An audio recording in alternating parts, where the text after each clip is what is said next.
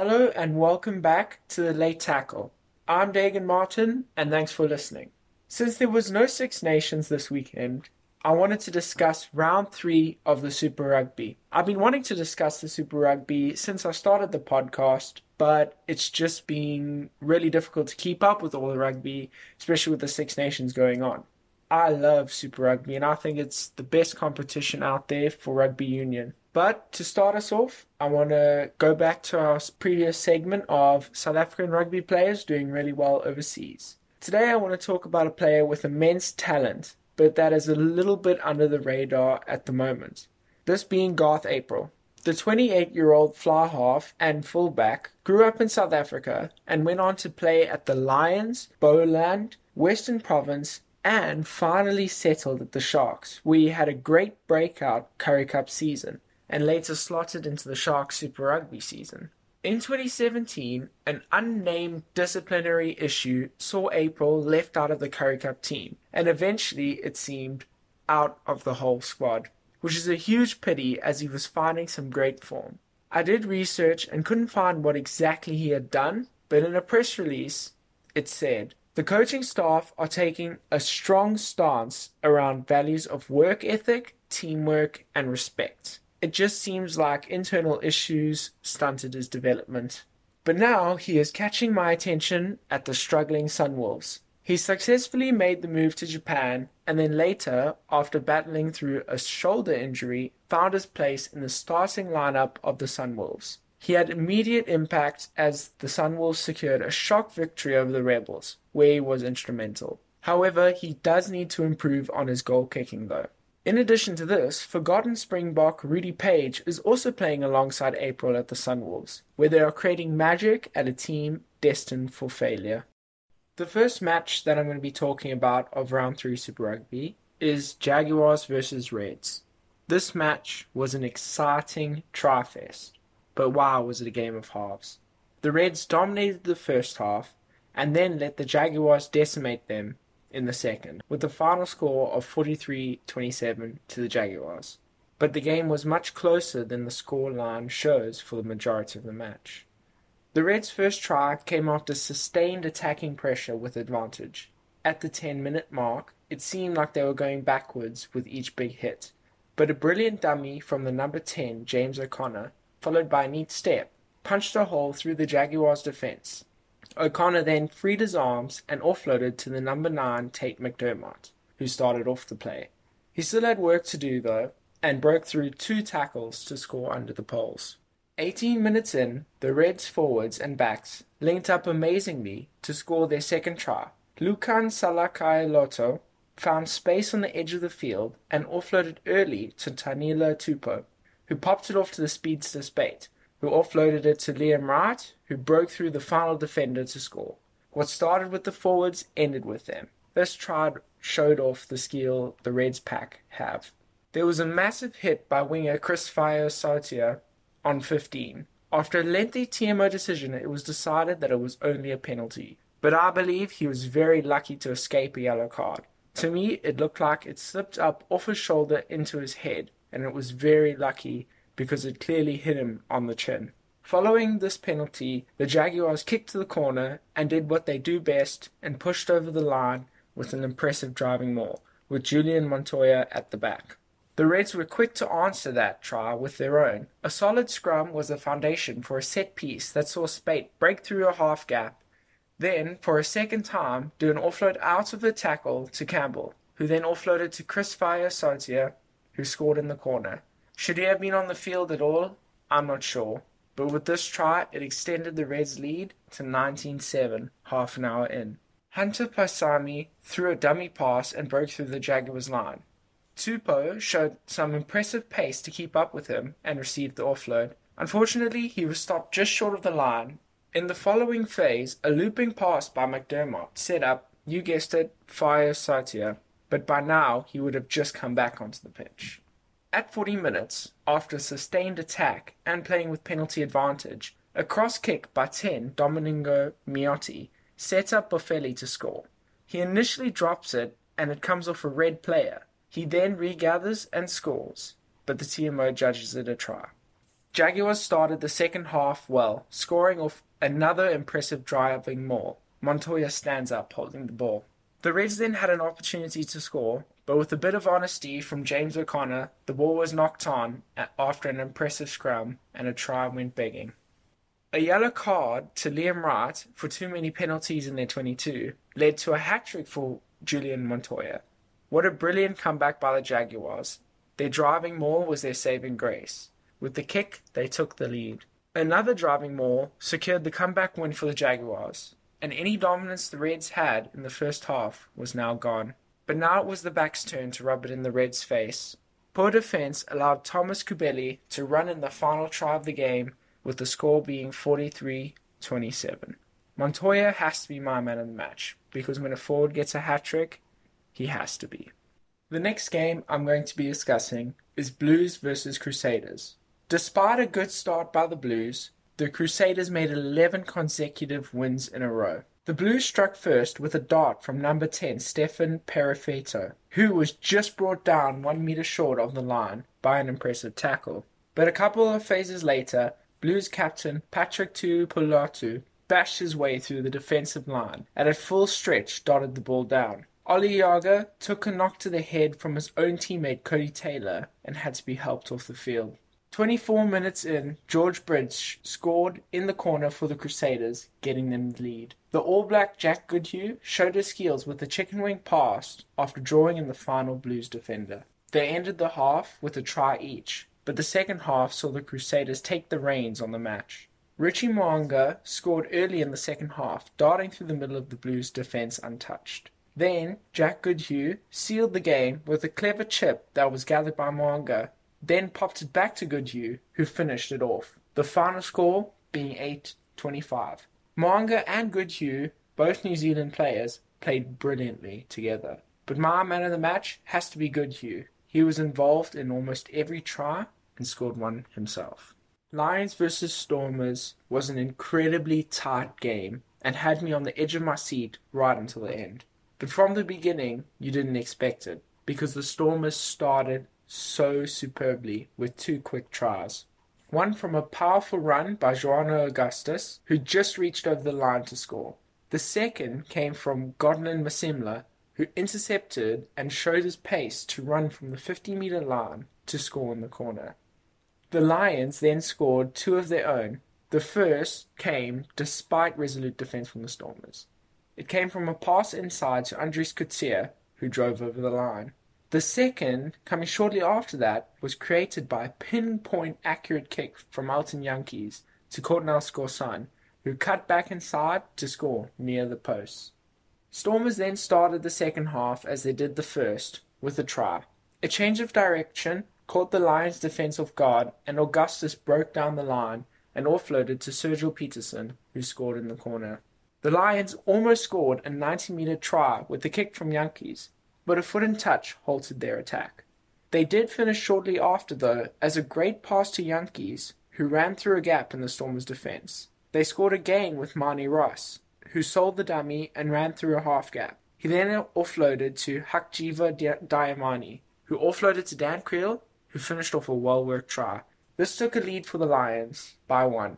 But the game came to an ultimate climax, when on the 18-minute mark, the Stormers scored to steal the game at the death. What a thrilling matchup. A skip pass to Peterson, who then passed to Ronell to end the game on a high. The final score being 30-33. I honestly struggled to pick just one player, but I think Augustus played very well and he is still very young. The next match was a big disappointment for me being a Sharks fan. This was Sharks versus Hurricanes. Right from the beginning, it was a loose game and both teams knocked on the ball, meaning that they couldn't get any real continuity. And the Sharks' scrum and line-out were struggling against the Hurricanes from the beginning.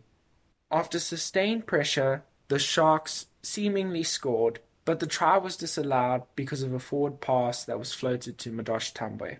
But shortly after this, the Sharks were able to score as an intercept by Lukanya stopped the Hurricanes' attack in their 22. He then sped towards the try line and made a last-second pass to Tambwe, who had the pace to finish under the poles.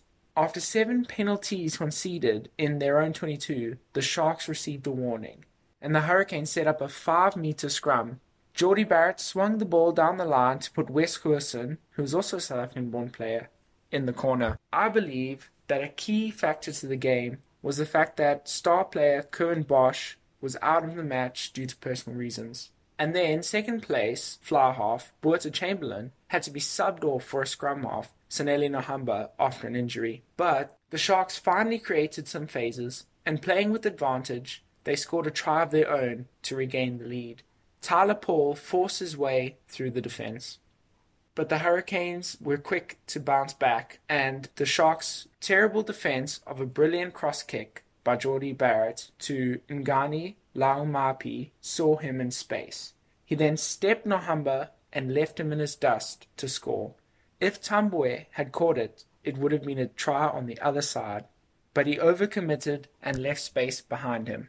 Early in the second half, a poor clearance kick by Fussy gave Geordie Barrett time and space to set up Ben Lum, who cut through the Sharks' defence to score. Another cross kick that wasn't well fielded allowed Lum to score his second try of the match. This was caused by poor communication between the back of the Sharks to let him just run through.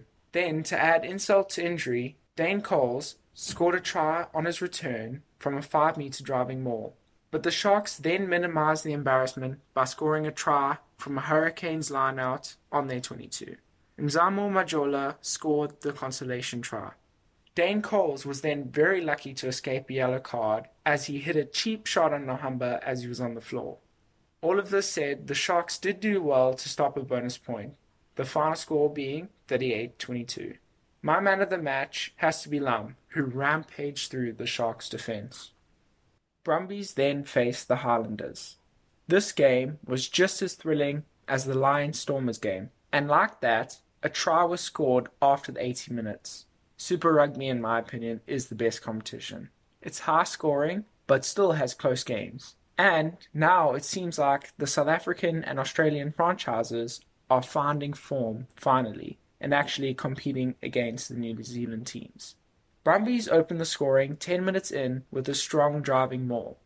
Seemed like the Highlanders had stopped them, but the Brumbies powered through to score. The hooker, Folau Fainga, in control at the back, scored the first try. The Brumbies then replicated this try, but on the other side of the field for Fainga's second try. The Highlanders then replied when Noah Lelesio's clearance kick was charged down, and Jonah Nareki could score a try seemingly out of nothing. A penalty to the Highlanders ensured they finished the half on top by 1. It seems like the only way for the Brumbies to score is with their impressive driving mauls, and this means that only Faingas seems to be the one scoring all the tries. He scored the Brumbies' third try and got his hat-trick 60-odd minutes in. A late penalty to the Brumbies extended their lead by 6, with only a couple minutes left. The game seemed to have been won, but the Highlanders had other ideas. They tried to recreate the driving maul that worked against them so well, but were stopped illegally, resulting in a yellow card. 83 minutes into the game, the Highlanders scored, and the kick that was fortunately easy won the game for them. Final score, 22-23. My man of the match has got to be Fanga, even though the Brumbies lost, because whenever a forward can score a hat-trick, like I said earlier, that's special. Sunwolves versus Chiefs. I love an underdog story, and I am a huge fan of the Sunwolves, even though they lose a lot. I will probably be one of the few who are sad to see them go, because I see some real potential in the team. And with Japan's World Cup success and the fans that it created, they could draw numbers to watch the Super Rugby, but that is an unpopular opinion, I know. 2020 will be the last season for the Sunwolves in Super Rugby, and you can see why when they were comprehensively defeated by the Chiefs. But the Sunwolves did start well, scoring the first try through, of course, Garth April, who despite his small frame, bashed his way over the try line. But it didn't take long for the Chiefs to show their class as they executed a set move to perfection that saw Damian McKenzie create space for Solomon Alamalo to score in the corner, followed by another try on the wing, but this time the number 14, Sean Stevenson.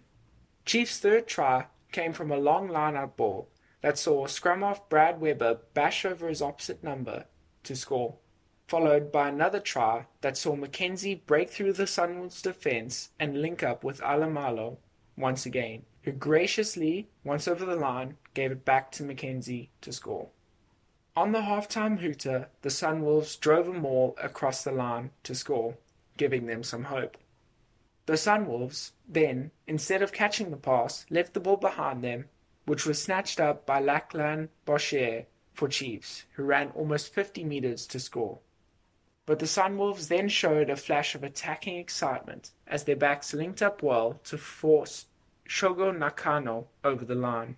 But the Chiefs were too good for them, as Quinn Tupaia showed incredible strength to barge his way through multiple would-be tacklers to score after a scrum. The backs kept up the pressure by scoring the final try of the match. Stevenson kicked a grubber that was later collected by fly half Caleb Trask to finish the game off with a convincing scoreline of 43-17. My man of the match has to be Mackenzie, who had a hand in a lot of the attack from the Chiefs. The next game is Rebels versus Waratahs. The weather conditions were terrible, with rain pelting down on the players. But it is good news for Australia in general, as it helps contain the wildfires.